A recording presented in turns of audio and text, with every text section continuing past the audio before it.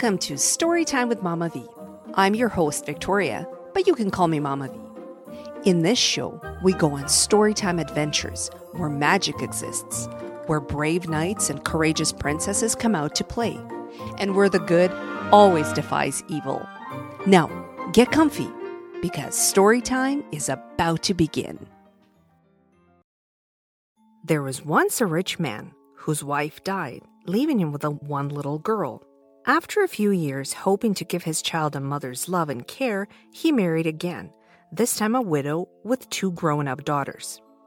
But his second wife was very proud and very snobby, and her daughters were even worse than their mother, and the poor little girl had a very unhappy time with her new relatives. Her stepsisters were jealous of her, for she was very beautiful, and they themselves were plain and ugly. They did all they could to make her miserable, and everything possible in spite of her. They were jealous of her and decided to make her life difficult. The poor child was sent to live in the kitchen, where she had to do all the rough and dirty work. And because she was always dressed in rags and sat beside the cinders in the grate, they called her Cinderella. It happened that the king of the country had an only son. He was very anxious that the prince should get married.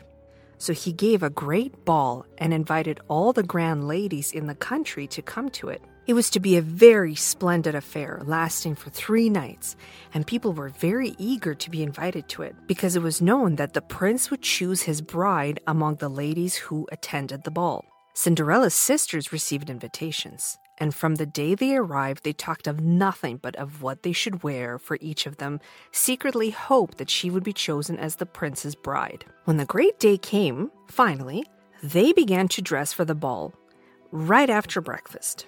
Cinderella had to help them, and they kept her busy all day long doing their hair and giving them massages, running messages back and forth between the sisters, and helping them lace up their fine dresses. When Cinderella saw their beautiful clothes, she wished that she could go to the ball as well. But when she timidly asked if she might, they laughed in mocking scorn.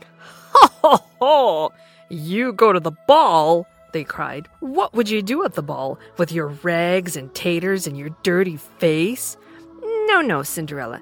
Go back to your seat amongst the ashes. That is the place for a little kitchen girl like you." So the 2 sisters and their mother drove away in a carriage and a pair to the king's palace, and Cinderella was left behind. She sat down in the kitchen and began to cry softly to herself, because she felt so very lonely and miserable. As she sat there in the dusk with the firelight dancing all over her and her face buried in her hands, she heard a voice calling, "Cinderella! Cinderella!" And with a start, she looked up to see who it could be. There, in front of her, stood an old woman leaning upon a stick. She was dressed in a long red cloak, and she wore high-heeled shoes and a tall black hat.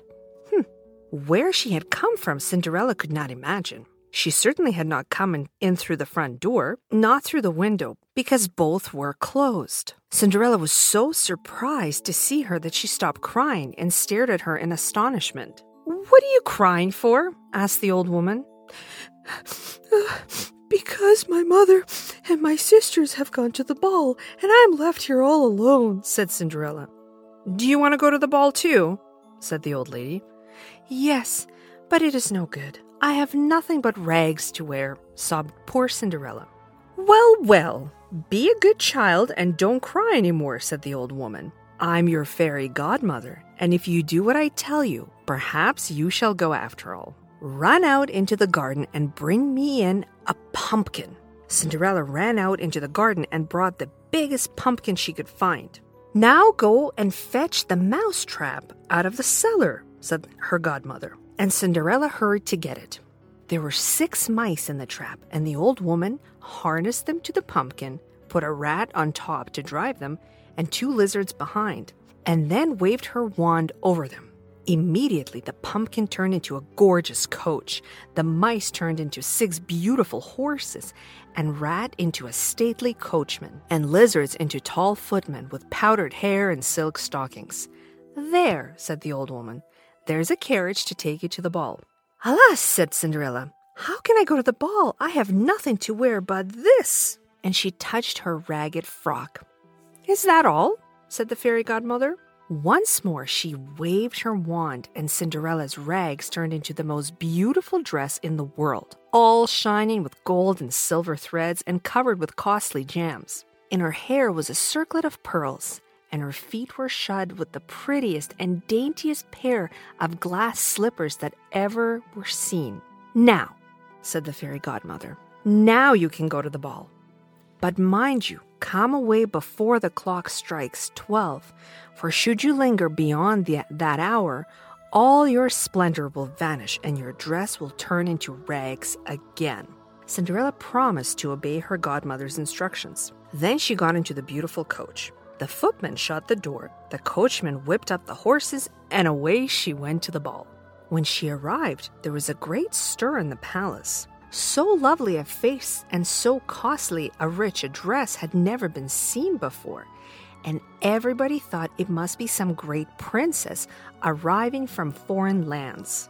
All the guests stood back to let her pass, and when the prince caught sight of her, he fell in love with her on the spot. He danced with her the whole evening, and people thought there was no doubt as to whom he would choose for his bride. At 11:45, Cinderella remembered her godmother's instructions, said goodbye to the prince, and came away. She arrived home just as the clock struck 12. At once, the coachman and footman turned back into rats and mice, and the coach into a pumpkin. And when the sisters came home a little later, there was Cinderella dressed in her old shabby frock, sitting in her usual place amongst the cinders. The two plain sisters were full of the strange princess who had come to the ball. They talked about her all of the next day, little dreaming that all the while the beautiful lady was their despised sister, Cinderella. In the evening, after they had gone again to the ball, the fairy godmother made her appearance. Once more, Cinderella drove to the palace in her coach and six, and this time arrayed in a still more gorgeous and beautiful dress. And once more the prince danced with her the entire evening. But when the third night came, Cinderella was enjoying herself so much that she forgot about what her godmother had said, until suddenly she heard the clock begin to strike 12. She remembered that as soon as it finished striking, all her fine clothes would turn to rags again. And jumping up in alarm, she ran out of the room. The prince ran after her, trying to overtake her, and Cinderella in her fright ran so fast that she left one of her glass slippers on the floor behind her. The prince stopped to pick it up, and this gave Cinderella time to escape. But she was just in time.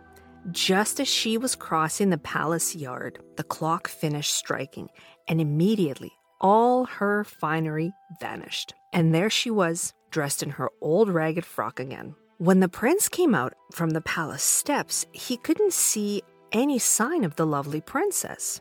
The guards at the gate told him that nobody at all had passed that way except a little ragged kitchen maid. And the prince had to go back to the ball with only a little glass slipper to remind him of the beautiful lady with whom he was so desperately in love. The next day, the king sent out all of his heralds and trumpeters with a proclamation saying that the prince would marry the lady whose foot the slipper fit. And although all the ladies in the land tried on the slipper, it would fit none of them. Their feet were all too big. At last, the heralds came to the house where Cinderella lived. The eldest stepsister tried the slipper on first, but it was quite impossible for her to get her foot into it, for her great toe was too big. The next sister tried on the shoe and had no luck because the back of her foot was too wide. Then Cinderella came out from behind the door where she had been standing out of sight and asked if she might try on the slipper. Her stepmother and sisters were very angry and were about to drive her away with blows, but the herald stopped them. "The prince wishes every woman in the land to try on this slipper," he said, and asking Cinderella to sit on a chair, he knelt down and tried the slipper on her foot, and it fit her exactly. While everyone stood and stared in astonishment, Cinderella pulled out the other slipper from her pocket and put it on. No sooner had she done that her ragged frock changed into the beautiful ball dress again, and she stood up before them all, the beautiful lady with whom the prince had fallen in love at the ball. The prince was overjoyed to find her again, and they were married at once with much joy and happiness. As for the wicked stepsisters, they were so jealous that they both turned green with envy. They grew uglier and uglier every day until at last they grew so dreadfully ugly that nobody could bear to look at them any longer. But Cinderella became more and more beautiful and lived happily with the prince forever afterwards. This brings us to the end of our episode today. Thank you so much for listening, and I will see you on the next episode of Storytime with Mama V. Bye for now.